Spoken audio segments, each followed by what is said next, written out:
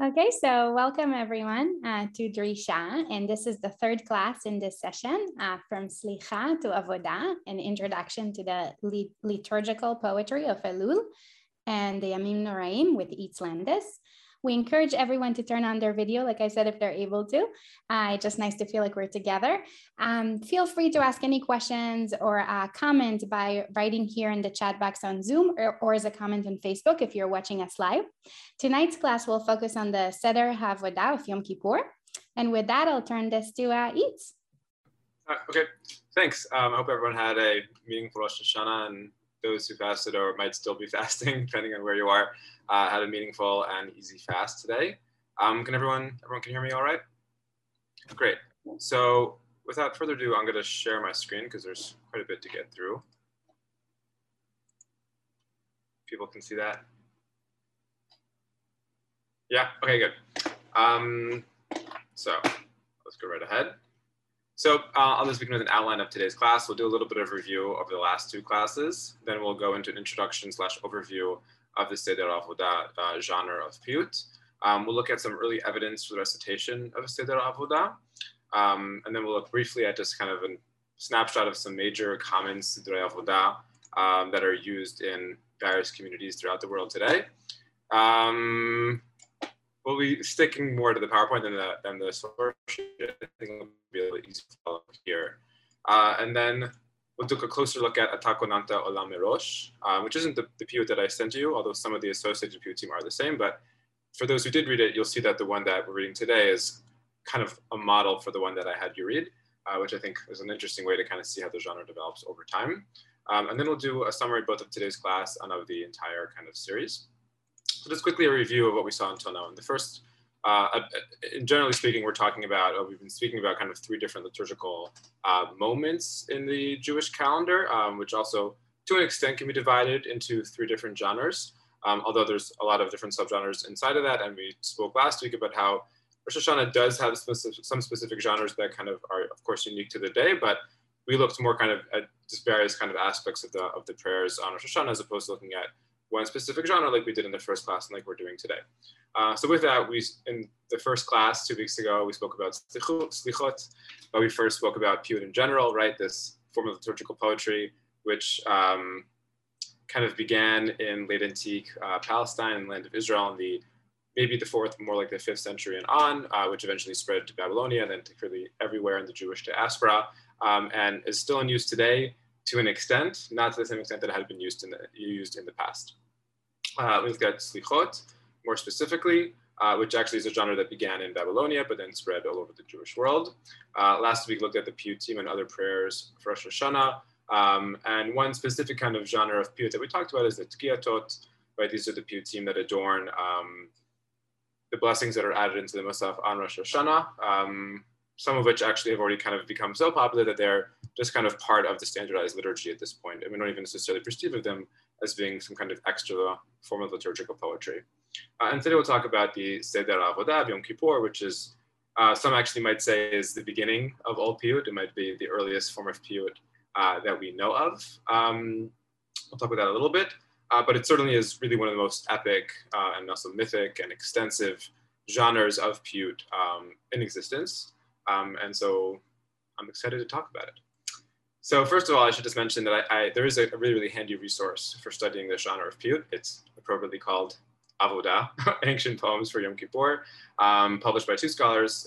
Joseph Yahalom was a professor at Hebrew University of Hebrew language and Hebrew literature, has been retired for a number of years now, and Michael Swartz, who is a professor at Ohio State University, who focuses more on the history of sacrifice and at times also in the history of liturgy. Liturgical poetry. And so they kind of came from those two angles and made this anthology, printed quite beautifully. If anyone saw the PDF when preparing this lecture, I realized just like how much thought they had put into the presentation of the material, which is very, very difficult, especially when you're doing it in both English and in Hebrew. And you can get it in paperback. It's pretty cheap. If you order it today, it'll likely come before Yom Kippur. This is the contents. So it has really what they perceive to be as the earliest examples of the Seder Avodah, although this one, Az Ve'en Kol, which was published by Yosef Yahalom around a decade beforehand, I personally do not think it's actually that early. I think it actually is a later version of Seder Avodah, not from the 5th century, but actually maybe from the 10th century or so. And that's in light of what some things that Shlomit Litzul has written on that piyyut. And I'll just say that as recently as this past week, a new book of piyyutim for Yom Kippur came out, published by Michael Rand and Shlomit Litzul. I mentioned they put a book out around a number of years ago of the Kaliri's piyyutim for Rosh Hashana. So just this week, in time for Yom Kippur, if you're in Israel, you can get it, but not in America in time. They put out an edition of all of the piyyutim for the Kaliri that we know of Yom Kippur, but there is no Seder Avodah in the book. We know that the Kaliri wrote one, even the Ramban mentions it, so it was probably in existence kind of deep into the Middle Ages, but we have not yet found a copy of it. Unless I am mistaken, that's the last that I'm aware of. Last time I spoke about this with Shlomit Litzul, she said that she had not yet found it. So important book, but less relevant to today's class since we're focusing specifically on Seder Avodah. So what is Seder Avodah? Well, let's look at some kind of the overall structure, which recurs throughout the genre, and some kind of main themes. So what it begins with, this is true in all of them, is the history of the world, culminating in the high priest's service in the temple on Yom Kippur. We'll see this in more detail in the second half of the class, but just think about that. There's a description of the history of the world, and it's as if the pinnacle of all human existence is the election of Aaron and his descendants and the fact that they serve in the temple on Yom Kippur. So that already kind of sets the stage, right? That shows how important sacrificial worship is, specifically sacrificial worship on Yom Kippur in the temple. And it's something to think about. I mean, biblical histories do this every now and then, right? We see this, like Arami Oved also kind of has these kind of sweeping histories that kind of culminate in something specific. Or Nehemiah also, we see these kinds of sweeping histories of ancient Israel that culminate in something. And this, of course, paints the Yom Kippur service in this kind of light of it having not just significance for the high priest, of course, or even just for the people of Israel, but for the entire world. And then following that, what appears is a detailed description, a poetic description, I should say, of the Yom Kippur temple service. And then at some point in the history of the genre, relatively early, there were appended to that different laments, right? We'll go into this in more detail in the second half of the class, but just to kind of set the stage, there's this description. It ends on a very high note of, the high priest coming out, looking so beautiful, having a feast. And then it says, oh, but we actually don't have a high priest anymore. And there's this lament over the current state of exile, which prevents us from achieving atonement in the way that they did in the past in the time of the temple. At some point in the history of the genre, they appended two things in the beginning to that. One is the Seder Briot. This is probably actually added pretty early on. And that is kind of ruminations on creation, the different, and the cosmology of all that.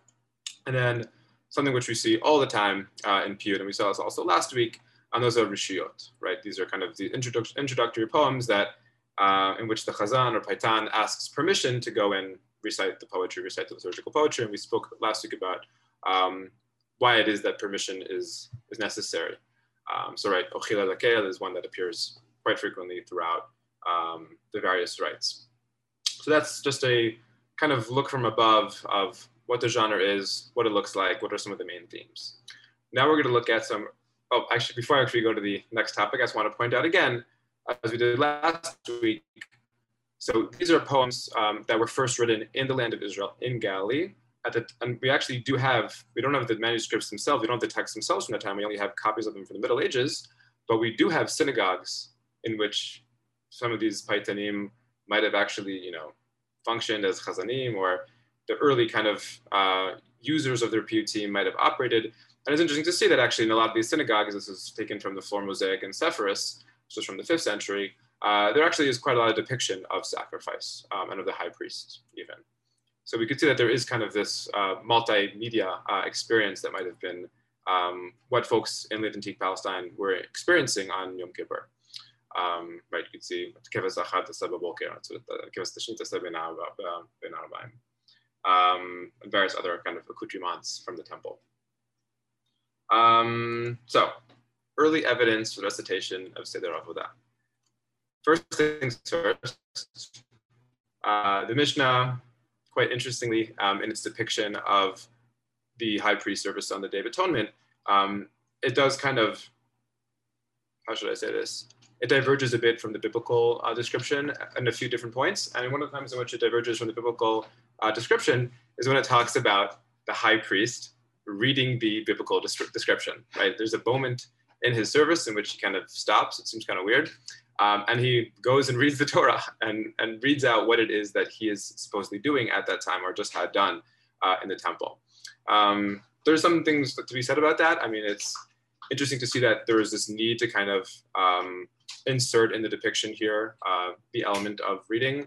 On the one hand, this is something which we see cross-culturally in different kind of various forms of sacrifice. It's something which is quite well documented, for example, in Vedic sacrifice in India, that there is, well, one priest will be performing sacrifice, another priest will be just kind of reading out loud the instructions, either to guide that priest or perhaps actually to kind of fill in if that priest would make a mistake. If it wasn't performed properly, physically, at least verbally, it was performed properly.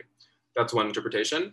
A simultaneous interpretation, an alternative interpretation could be that this was an attempt by the rabbis, looking back from the 2nd century or the 3rd century, to say, our practice now of reading the Torah and of discussing and perhaps even performing in other ways the depiction of the temple sacrifice and the Day of Atonement was something actually which was already current in the time of the temple itself, right? It's saying, it's giving it legitimacy by depicting the high priest as having already done this in the time of the temple, even though it's probably anachronistic.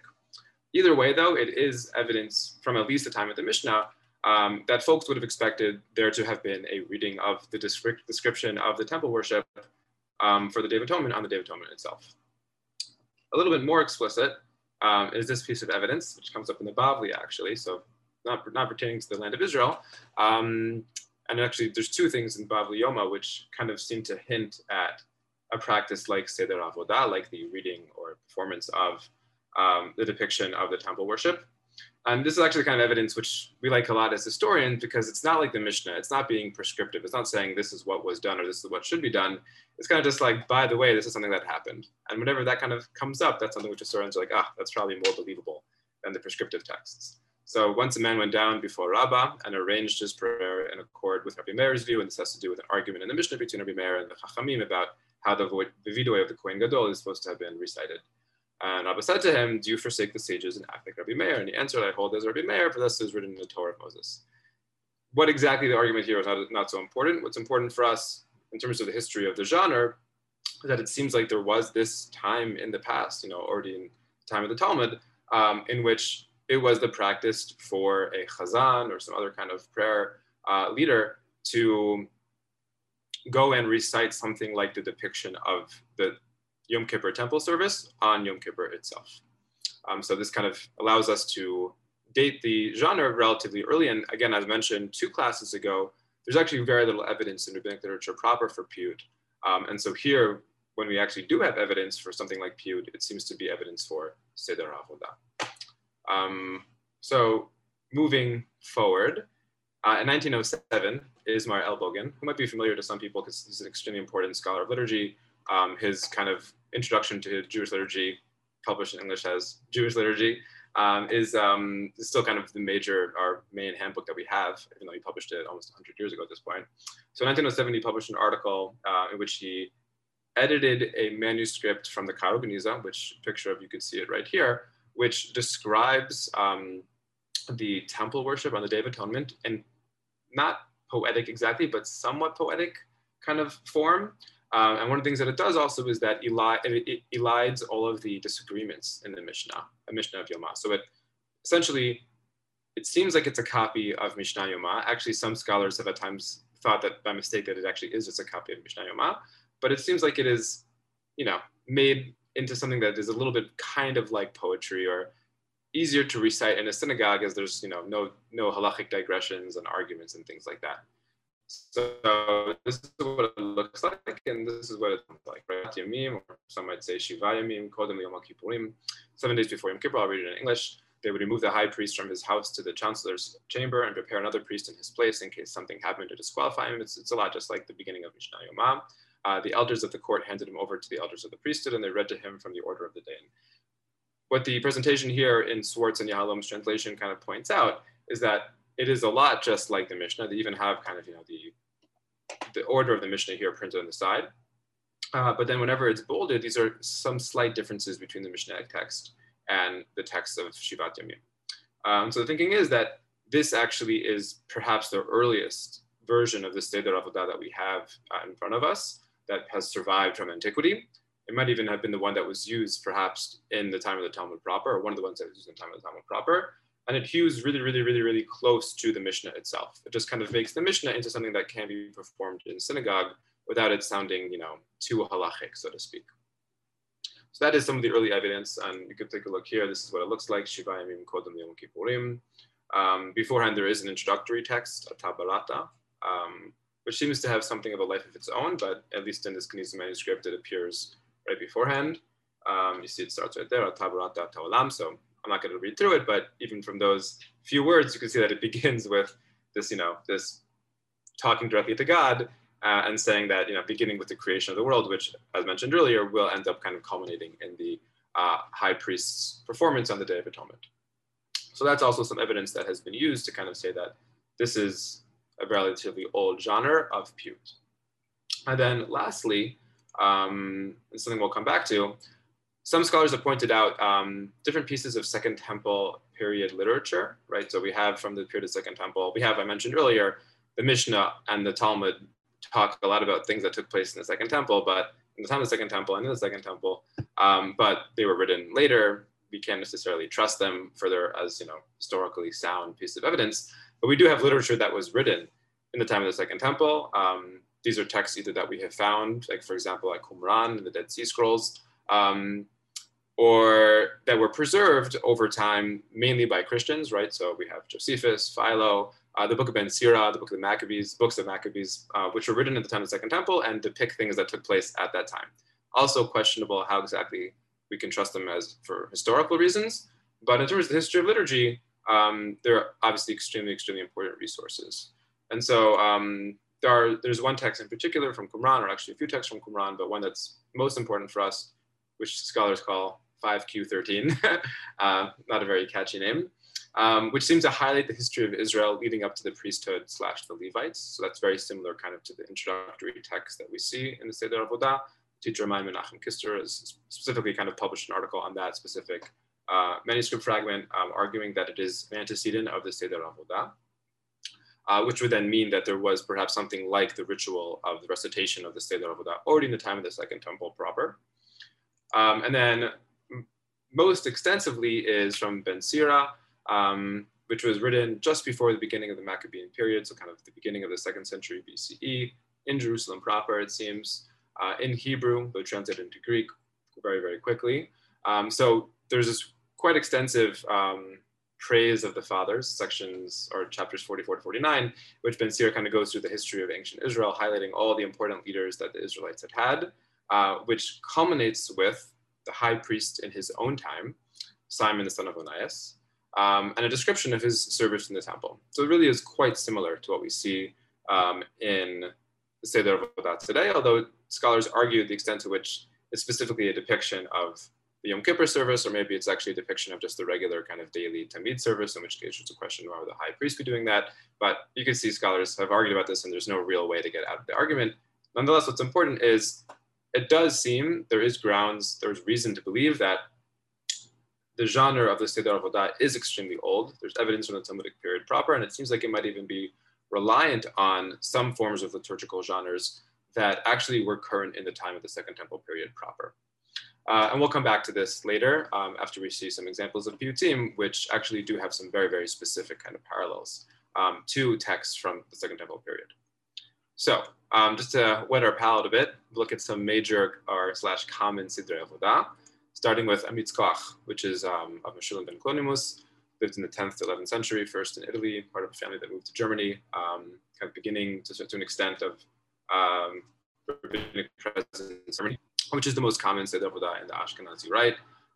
It is very much styled after the early Palestinian Seder Avodah. It's clear that he read the Seder Avodah of Yosef ben Yosef and kind of riffed off of them. I took it here. This image is from the Alliance manuscript number 24 from Paris, sometimes referred to as the Luzzatto High Holiday Machzor because it was owned by Shmuel David Luzzatto, important Italian scholar and bibliophile in the first half of the 19th century. And I brought it because, well, before I say why I brought it, here's another, you can see the other pages of it which come right beforehand. These are the reshuyot. So these are familiar from our own machzors today. Hayem piyyut shluchei amcha and ochila lekel. You can see printed very big, very large kind of font. And the other side here you can see in reverse amitz. So it comes right before amitz koach. And I mentioned this manuscript in particular because it's on sale right now at Sotheby's. The sale, unfortunately, is after Yom Kippur. So if you have $4 million or $6 million, even then you would not be able to purchase this in time for this Yom Kippur, maybe next Yom Kippur. But yeah, it's a beautiful manuscript. It'll be on display in New York if you want to go downtown and see it at some point in the coming weeks. But okay, I mentioned Nuzzato. Let's go to Italy for a second. Actually, the most common one in the Italian rite, for the most part, is the Seder Avodah by Rabbi Yochanan HaKohen, who lived in the 7th, 8th centuries in the land of Israel. Kind of odd that this ended up being the one that was so common in Italy, but that's what happened. Here it is from a manuscript from Parma. You can see Ezechiel Sela. Avram ibn Ezra also had one which was, you would think would actually have been quite popular in the Spanish Rite, but actually it ended up not becoming that popular, although it, for some reason, kind of made its way to Yemen and was popular there. Here it is from actually a relatively late manuscript, currently housed in the Jewish Theological Seminary. And another one, which is quite early, Yosef ben Yosef, who I mentioned last week as having written some piyyutim for Rosh Hashana. We think that there are actually 3 Sidrei Avodah that he wrote.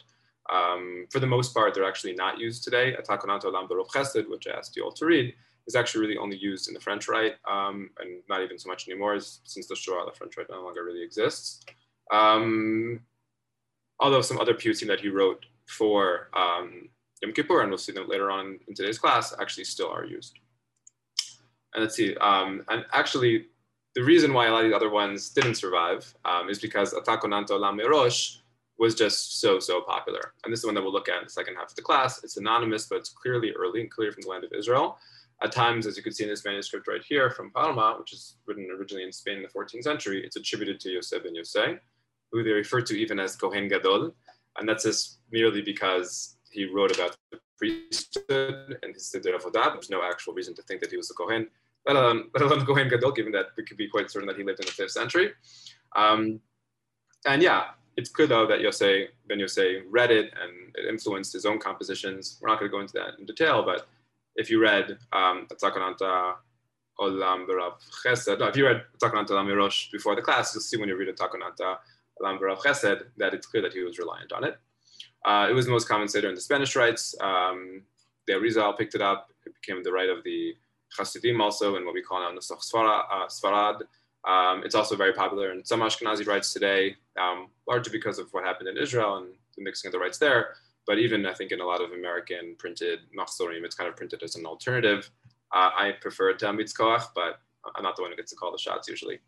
And then lastly, I'll just mention a relatively recent Seder Avodah that was written by the aforementioned Shadal, Shmuel David Lutzato. Apparently he wrote it when he was like a teenager, but it was only published posthumously in his collection of poetry, Kinur Naim, which is a fantastic kind of collection of poetry that he wrote for various occasions, including actually a whole slew of epitaphs. And here it is. You can see this teenage Shmuel David Lutzato writing a Seder Avodah Yom Kippur. This is kind of the last, it's kind of hard to articulate anyway, because he, of course, will not consider himself Orthodox, but definitely would consider himself as kind of being a part of the halachic tradition without necessarily breaking from it, although folks were very critical of him and various opinions of his. But of course, following Shadal, not perhaps in that tradition, but in other traditions, specifically following the Reformation and the rise of the Reform movement, a lot of other kind of ways of approaching the Seder Avodah have taken shape and taken root, but we're not going to look at that today. With that, I should say that in the Middle Ages proper, and Shadal is kind of an outlier in the fact that he continued to write this in the 19th century, but up until the 14th century, it was quite common for scholars to attempt to write a Seder Avodah, kind of similar to how we saw the Azharot, if any of you were in my class before Shavuot, that it's kind of like a challenge for scholars, oftentimes who are also poets, to kind of write something in this genre. Okay, that is kind of a general introduction to Seder Avodah. I went through it kind of quickly because I want to devote a lot of time to actually reading one Seder Avodah in detail, but I do want to pause just for a moment to see if there's any kind of clarifying questions about what I spoke about until now. Okay, In that case, we will continue. So we're going to take a closer look at atoned olam Rosh and some associated piyyutim. We saw it earlier from this Spanish machzor from the end of the 14th century. But that's just one example. It is extremely common. You can find it in dozens of European manuscripts and also in the Cairo Geniza and of course in many printed sidurim. And although it's referred to as having been written by Yosef ben Yosei, in various manuscripts, scholars do not actually think that's the case. It's not a very strong attribution in that regard, and it is considered to be an anonymous early piyyut, likely one of the earliest Avodah that have survived from antiquity. It was a little hard for me to present it on the screen. I hope that this is somewhat, you could follow along here. But yeah, so it begins, atoned olam Rosh, yisata tevel uvriot yetzarta. I'll mainly read it in English, I think. You established the world from the beginning. You founded the earth and formed creatures. When you surveyed the world of chaos and confusion, you banished gloom and put light in place. I should say this is Swartz and Yahalom's translation into English. You formed from the earth a lump of soil in your image and commanded him concerning the tree of life. He forsook your word, and he was forsaken from Eden, but you did not destroy him for the sake of the work of your hands. You increased his fruit and blessed his seed, and let them flourish in your goodness, and let them live in quiet. But they broke the yoke and said to God, go away. Then you took away your hand, and they withered instantly like grass.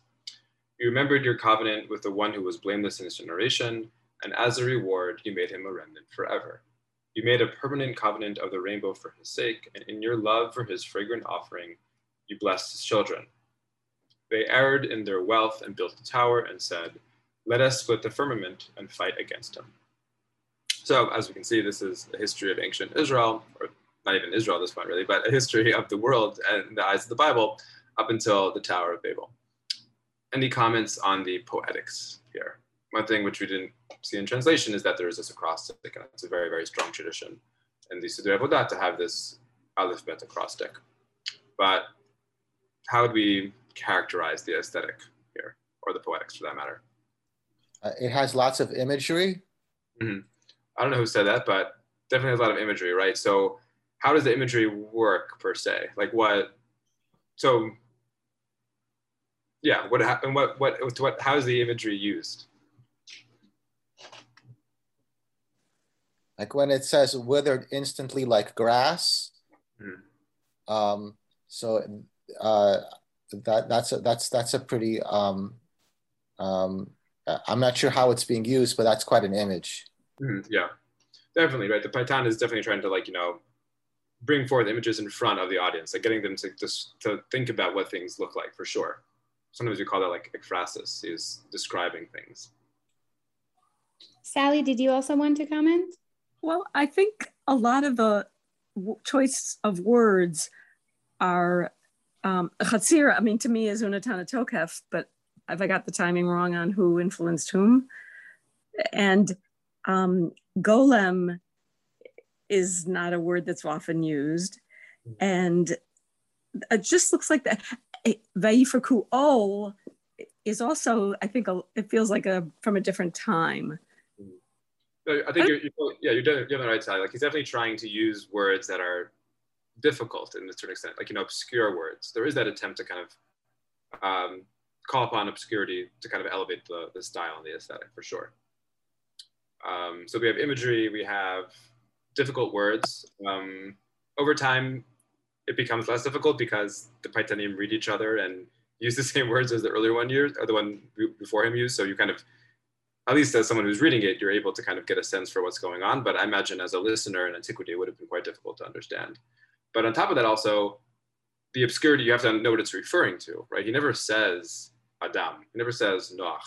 He never says even Bavel, right? He's always kind of referring to things by using either obscure words or by using kind of different kind of descriptors that, well, then you'll have to know, given your prior knowledge of the Bible, what it's referring to.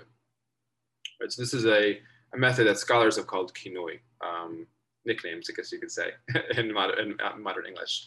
But there's the Paitan almost never, not just this anonymous Paitan, but most Paitanim of the pre-classical and classical period, that is very much kind of what they deem to be one of the defining characteristics of the genre of this form of writing in Hebrew. And that's that they do not call something like it is. They'll never say Adam. They'll never say Abraham or anything like that. They'll always kind of try and find other ways to get to that. It might be a little too early to kind of think about what's missing here in the aesthetic, but I do want us to start thinking about it already, right? So like what exactly, yeah, we see this a lot in Tal and Geshem. Most of Tal and Geshem stuff comes from the Kaliri, and that's extremely kind of obscure kind of references that come up there, and scholars to this day actually don't even know what all the references are. But yeah, on top of that, we have the acrostic, which you mentioned, Ata konanta olam merosh, or Ata konanta olam merosh, right? That's a 4-part syllable stress. Yisata tevel uvriot yetzalta, also a 4-part syllable stress, which I mentioned in the first class is also a sign kind of earliness in style, the stat stress pattern. And also there's no real rhyme scheme here. So there is not yet rhyme in this poetry, which of course, as you go forward in time, does become more prevalent. So those are some things which we noticed that are here, and it's things I think actually which we can be pretty clear about that were important to the piyyutim. But what I want you to kind of think about is what's missing, what's absent from this form of poetry, which you might be familiar with actually from biblical poetry, or what you might know from other forms of Hebrew poetry, or just poetry in general. But keep that in mind as we read through another slide. The father of a multitude shined forth like a star, right? Suddenly from Ur of the Chaldees to illuminate in darkness. So he's not going to say Abraham, he's going to say Yechid Av Hamon, right? He has some kind of kinoi way of referring to him. And actually something which I found to be very helpful and quite ingenious in Swartz and Yahalom's translation is that whenever they have something like that, they print in the middle of the text what the reference is in bold. So they kind of say like, on the side in the margin here, it says Avraham, so that if you didn't get it, then you can get it. You deferred your anger when you surveyed his deeds, and when he was old, you looked into his heart. You brought forth from him a fair garland, a pure lamb from a choice sheep, Isaac. From his root, you brought forth a perfect man, Jacob, sealed with your covenant when he was taken from the womb. There's a midrash that he was born circumcised. You gave him 12 tribes, beloved by the Most High. They were called from the womb. You placed a fair garland of favor upon Levi, and all of his brothers you placed a crown, and of all of his brothers you placed a crown on him. Amram was chosen from the seed of Levi. Aaron, holy to the Lord, you sanctified from his stock. Right, so pretty quickly, we got to Aaron. As time goes on, as the genre develops, people will become more belabored and it'll take them longer to get to Aaron, but this is one of the earliest ones we have, and we got there pretty quickly. So now the piyyutim will take actually much longer to go through kind of, first of all, how amazing Aaron is, and second of all, the details of his service on Yom Kippur. You adorned him in woven garments, and by his sacrifices he annulled your anger.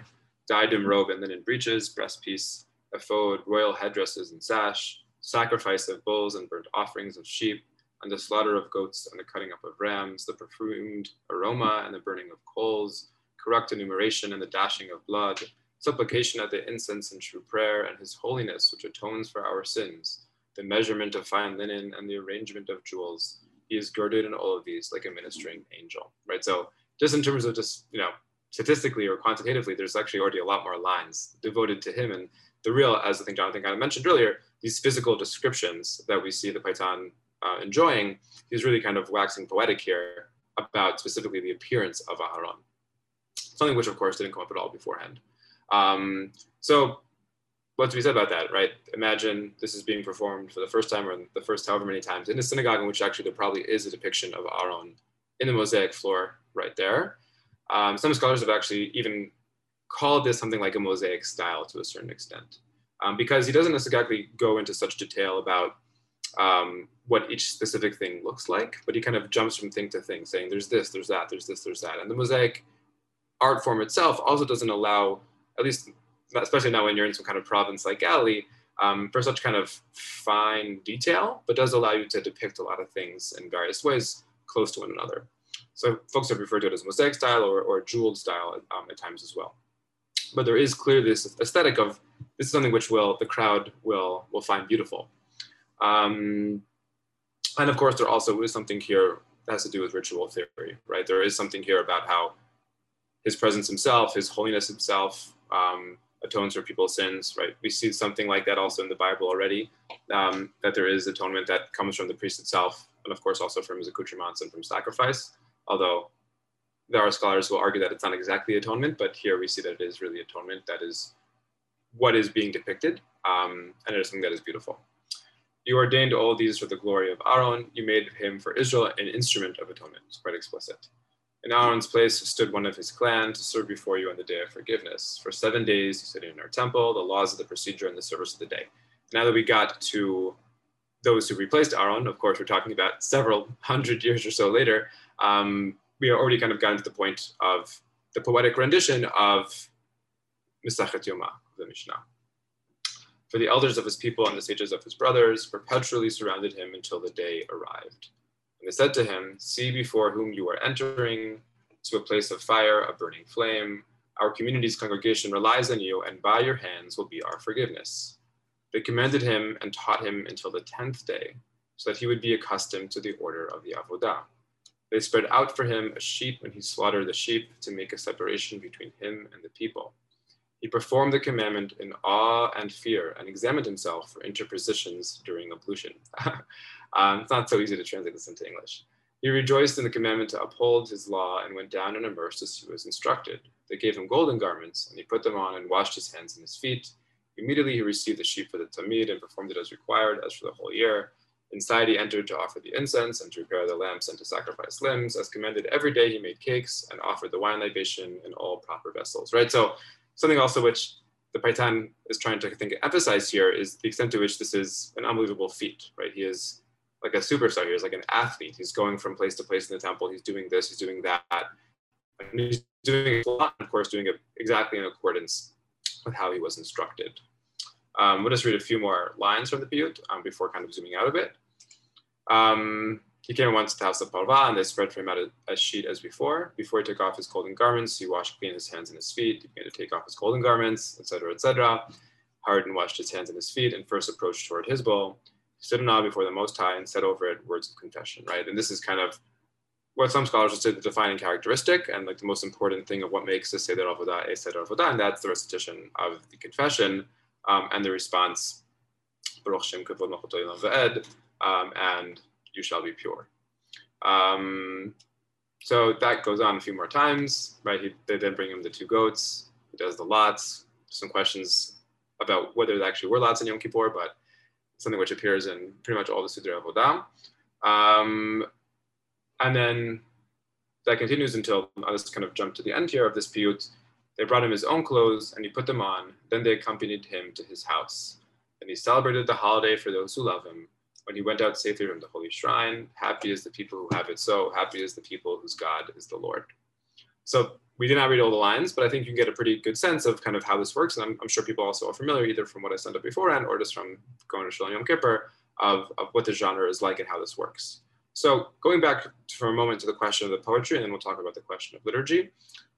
We talked about the aesthetic style in terms of the acrostic, the rhyme, or sorry, the stress pattern, the lack of rhyme at this point, the use of what's called kinoi, right, these kind of references, the imagery, which is extremely important for him, also the willingness or the desire to kind of jump from image to image to kind of wow the audience also with the spectacle of what the high priest did. But again, thinking about what we know from biblical poetry, even which is in Hebrew, and which of course the Patan would have been aware with, what is one method, what is one aspect of biblical poetry that is missing?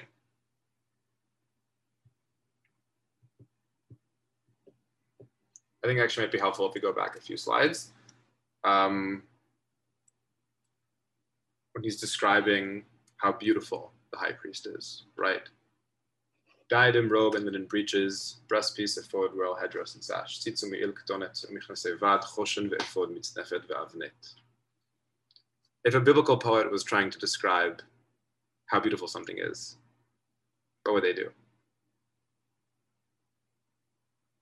They'd use metaphor, probably, or simile, right? There'd always be this kind of attempt to kind of say something is like something, right? There's always some kind of, something is like something else or better than something else. But for some reason, the Paitanim almost never do that. They very, very rarely actually use simile or metaphor.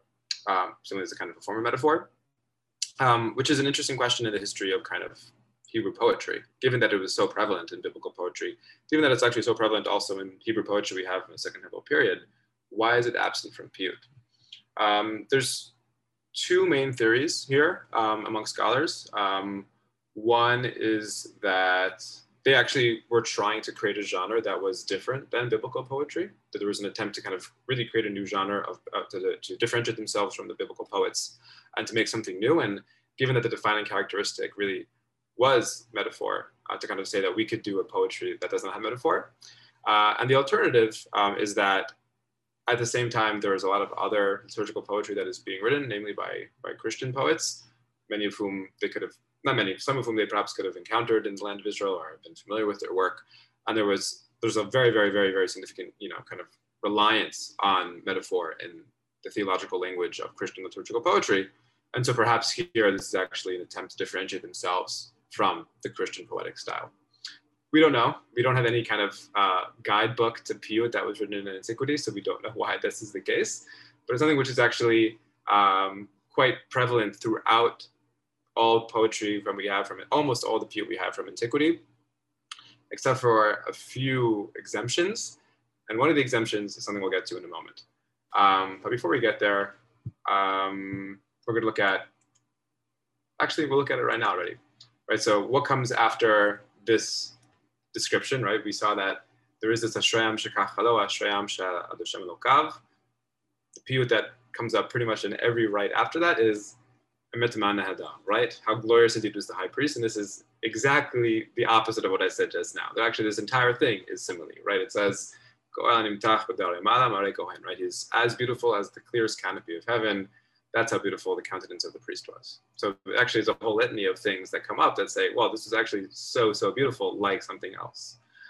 So given that this is an outlier, there is a question of why now is it okay? Why now do the piyyutim actually want to use simile to describe the countenance of the high priest, to incorporate simile into liturgical poetry when they almost actually never use simile? And the answer, I think, is because this is actually a very, very, very old genre. This actually predates piyyut by several hundred years, this specific kind of poem. I mentioned earlier the book of Ben Sira, and the book of Ben Sira was written in the beginning of the 2nd century BCE in Jerusalem. And I talked about how it has a history of ancient Israel leading up to Simon the son of Onias, the high priest at the time, and how Ben Sira talks about his service in the temple, and then actually ends also by talking about how beautiful he was. And this is what he has to say. He was like a morning star in the midst of a cloud, like the full moon in days of a feast, like the sun shining on the shrine of the Most High, like the rainbow gleaming in clouds of glory, like a blossom of roses in days of spring, like lilies at exits of water, like a new shoot of Lebanon in days of summer, like fire and incense in a fire pan, like a gold vessel of beaten metal, adorned with every precious stone, like an olive tree sprouting forth fruit, and like a cypress towering in the clouds. So it's actually an amazing thing. We don't have that many examples of this kind of parallel in the history of piyyut or the history of Hebrew poetry in general.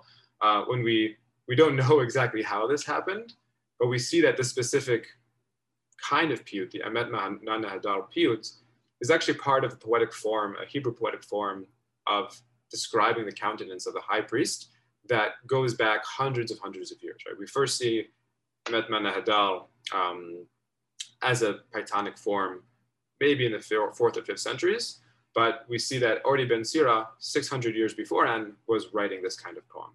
So if you ask me, I think the reason why the piyyutim at this point in time were actually willing to kind of incorporate so much simile is because what they were doing was actually keeping alive a tradition of describing the countenance of the high priest that already had been so common amongst Israel, amongst the Jews for hundreds of years. With that, there are some differences. So I have here on the right side what we have from the common piyyut that is most often used of Emet Nahadar, and on the left side, the version that appears in Ben Sira. It goes on longer, the common piyyut, like depends on which siddur, which machzor you're using, but you can have many more lines than this.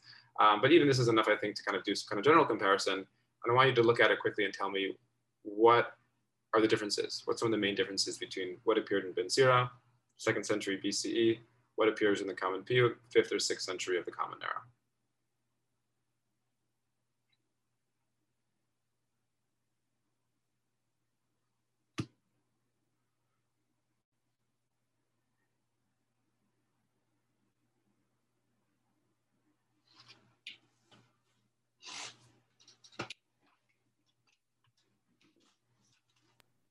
There's more nature references in Ben Sir's poem than in the common piyyut poem. Mm-hmm. So it's more, but what can we say even more than that? Like it's definitely like there's a more nature, but it's also, one could say there's even a focus on nature, right? It's pretty much all nature. Specifically, you have this kind of other thing of like fire and incense in a fire pan, like a gold vessel of beaten metal, thrown with every precious stone. But there is some kind of digression there, so to speak, right? With these 2.5 lines are talking about something nature adjacent. But there is a certain kind of continuity, a certain kind of logic to how the poem progresses. It goes like a morning star in the midst of a cloud, like the full moon, and to the sun. We really have this kind of shared semantic field here, which then goes on to the rainbow, to the blossoms, the lilies, a new shoot of Lebanon, digression into kind of fire pan and metals and stones, back to olive trees and cypress. Whereas here in Emet Nehadar, we have, it jumps around like crazy, right? It's all over the place. Canopy of heaven, lightning, tzitzit, and then back to rainbows, God, roses, a crown, a groom. It's really kind of all over the place. So what we see here is that even though the genre has been continued kind of from the time of the Second Temple into late antiquity, from the 2nd century BCE into the 5th century of the Common Era, there is something that has changed, and there is an aesthetic that has changed quite a bit. And that's that the Paitanim no longer necessarily value, no longer consider it to be obligatory to kind of stick to that same semantic field. And this is, again, going back to what I mentioned earlier of what some scholars of late antique aesthetics will talk about as the jeweled style, as saying that there are these beautiful images, but they don't necessarily cohere in the same way. One thing, by looking at it, I don't know if anyone is kind of familiar, just kind of with Byzantine art and how that compares to kind of like high Roman realism. That's kind of how these things are oftentimes thought about by scholars of art history. So interesting genre. For me, it's kind of powerful to know also this is something which is, a very, very ancient genre that goes back to the time of the temple itself and how folks who were near the high priest actually would have praised him. But it's not the end of the Seder Avodah. That actually ends with this, right? We have things like the En Lanu Kohen Gadol Lechaper Ba'adenu. This actually is by Yosef ben Yosef. And after we have described the history of the world culminating in the service of the high priest, and then spoken at length, rather joyously perhaps, about how beautiful the high priest is, we actually kind of take a pretty serious downturn and say, but we have no high priest to atone for us. How can we be expiated on account of our misdeeds? We have no urim tumim to inquire. How can we have light while our desire lies in darkness, our desire being the temple? We have sinned, Arak, forgive us our Creator, and it goes on. And in some rights, this kind of is the opening to the selichot of Musaf of Yom Kippur. So it's kind of a downer, right? This is how things end. And I think my question for you before I kind of offer my own kind of answer to what's going on here is, how is this liturgy? The lack that we are experiencing becomes evidence for why we require forgiveness and salvation. So it's like two things. It's like we are asking for, because right, there's like on the national level and there's a personal level, right? Like we could go into Yom Kippur being like, we have our own misdeeds that we have to ask forgiveness for. But what we're really praying for is, exile. It's like redemption from exile, I guess. Right. And I guess then we would say that everything that came up until this point, until we start getting back into the mode of selichot, maybe the class should have been entitled From Selicha to Avodah to Selicha, and back again, is that's kind of showing, it's emphasizing how significant the lack is, right? It's showing that this entire kind of structure that we are nostalgic for is absent. Yeah, that's definitely, I think, a lot of what's going on here. There's like, that bringing the individual into the collective, bringing this, specific kind of sin into the kind of cosmic state of exile that we are all under. And of course, I think also, as I mentioned in the chat here, there also is the element of prayer as a substitute for sacrificial rite, right? There's no question that just, reciting the sacrifice is, something which will, could serve to replace the actual sacrifice that had taken place in the temple itself. I'll get back to that. And of course, these things could be more than one thing at the same time, right? It could be both a substitution of sacrifice and also just kind of further emphasizing how significant the lack is, and maybe those two things actually have to come together. Anyone else have any thoughts on that?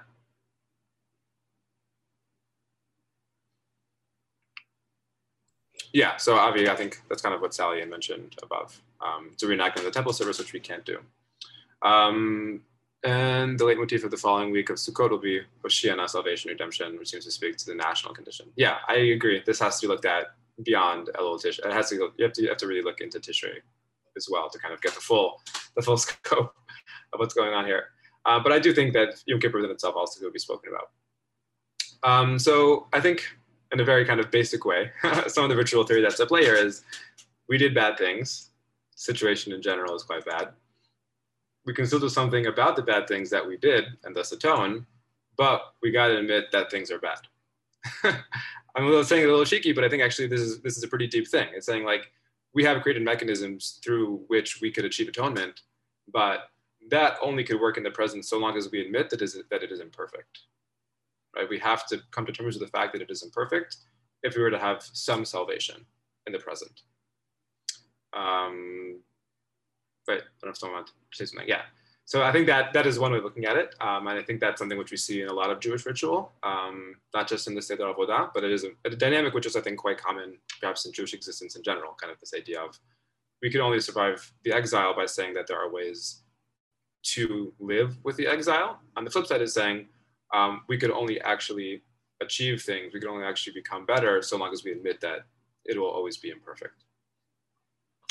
And then going more to Sally and Avi's point, so I think one way that people have oftentimes kind of interpreted the Seder Avodah is, there is a prescriptive text, that is Leviticus. It prescribes a temple service, and then the text, the ritual is retextualized into a ritual, right? It's saying that in the temple, they did what it said in the Bible. Now we have made into prayer, made into liturgical poetry, what was in the temple, and we perform it. So there's kind of this like 1, 2, 3 kind of progression. But I think also something which is interesting about the Seder Avodah, and that's also about the rabbi's interpretation of, the presentation of how text works in relationship to ritual, is that there is a prescriptive text, Leviticus, which leads the temple service, but that also leads directly to the textualized ritual. That leads directly to Seder Avodah. So I think, just to kind of phrase it differently, the Seder Avodah, yes, harkens back to the temple service, but it's also a different way of performing this shared prescriptive text. Right? It's saying like, how could I put this another way? Let's say you were going to make Hamlet into a movie, right? You're not going to go back and like think about how it was performed in early modern England per se. You're going to go back perhaps to like to the original script and then reinvent it in another way and make it into a blockbuster film. You might be influenced by the early modern renditions. You might also be saying like, you might even throw in some nostalgia there as like a wink and saying it's not like the real thing. But there are ways of performing the text that are very powerful, that don't necessarily have to only be conditioned or reliant on the past performance in a different medium. So I think that's also some of the ritual theory here and some of what kind of the Paitanim used to give potency to the Seder Avodah as a means towards atonement. Skipping back to the text itself. That's a lot, but I think this next summary will also kind of help, and this will be a summary both of this class and also something of somewhat to the course itself.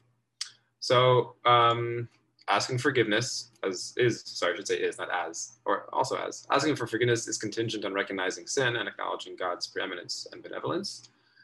Given our sins and the state of exile, we recall the merits of our ancestors. Didn't come up as explicitly today, but perhaps also some of this and the historical kind of build up to the Seder Avodah is also a way of bringing up the merits of our ancestors. We seek to reinvent past ritual that is deemed to have been efficacious in its time, right?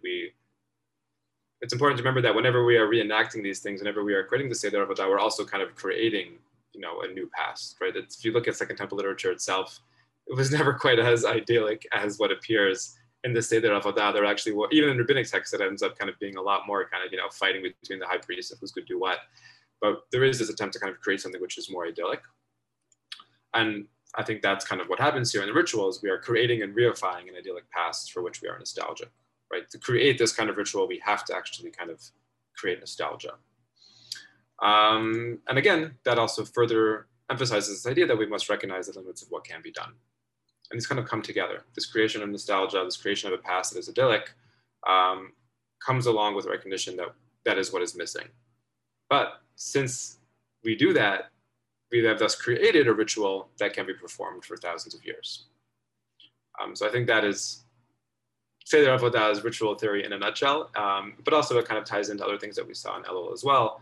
The Selicha, which is this kind of initial kind of recognition of our own sins, and this kind of buildup of recognizing how difficult it is to atone in exile, and the creation of this kind of nostalgic past, which we are trying to go back to and get over to a certain extent. Leading up also to the merits of our ancestors, which are particularly kind of the emphasis of Rosh Hashana, and then leading finally to Yom Kippur, although yes, we should also look forward to Sukkot and such. On Yom Kippur, it's really kind of the epitome of this ingenious, I think, kind of way in which a new ritual is created to kind of try and do something in the present, to kind of try and create something which will allow us to continue in the state of exile. Great, so that's kind of my theory of all this, but I'll be happy to take any questions. We have around 2.5 minutes left for that. I could go back to the slide or another slide if someone would like. I don't understand the line about the Urim Turim. The Urim and Tumim? Yeah. Well, the idea was that, I'm not going to go back to the slide right now, but the idea there was that we're lacking the ability to kind of seek guidance via the Urim and Tumim. Yeah, I see his comment here. That's also a very nice thing. I think also what Rabbi Silver kind of says does pick up in this as well. Like it's, again, that Yom Kippur is kind of creating something new, which is kind of the rabbinic idea, the rabbinic way to make something new as opposed to Rosh Hashanah being focused more on the biblical past. Like Yom Kippur as being an answer to Rosh Hashanah. And I think Avi has a comment. You wouldn't be able to see him, but you'll be able to hear him. Yeah. Yeah, I don't know why my video is not working. Anyway, do you think it could be in any way like, like the Ramban talks about Shmirat HaMitzvot and Chutz La'aretz as being a way to just keep in shape, to remember what's done. Maybe the point of the Avodah is to, is with the hope that, next year we'll have the Beit HaMikdash, so we have to remember what to do. So here it is. Yeah, like a pedagogy kind of thing. Yeah. I definitely think the piyyutim are oftentimes thinking in terms of pedagogy. And also interestingly, the Seder Avodah, like they were used like as halachic sources. Like folks, would bring them into their discussions. The Baal Moritz, yeah. Like when they mention like the Seder Avodah, something like that. I think something also though, like maybe I mean it definitely is part of it. I think there are other genres of piyyut that are more like that. As the Zarot are a little bit more like that. Like it is very pedagogic, but it's also like it's just so theatrical, and there are some other genres of piyyut which are like more explicitly trying to do pedagogy when it doesn't look exactly like that, but it could be. Right. Sure. I mean, it could be a lot of things. Yeah. Anyway, thank you very much. It's fascinating. Sure. Thanks for coming. Avi was my bar mitzvah teacher.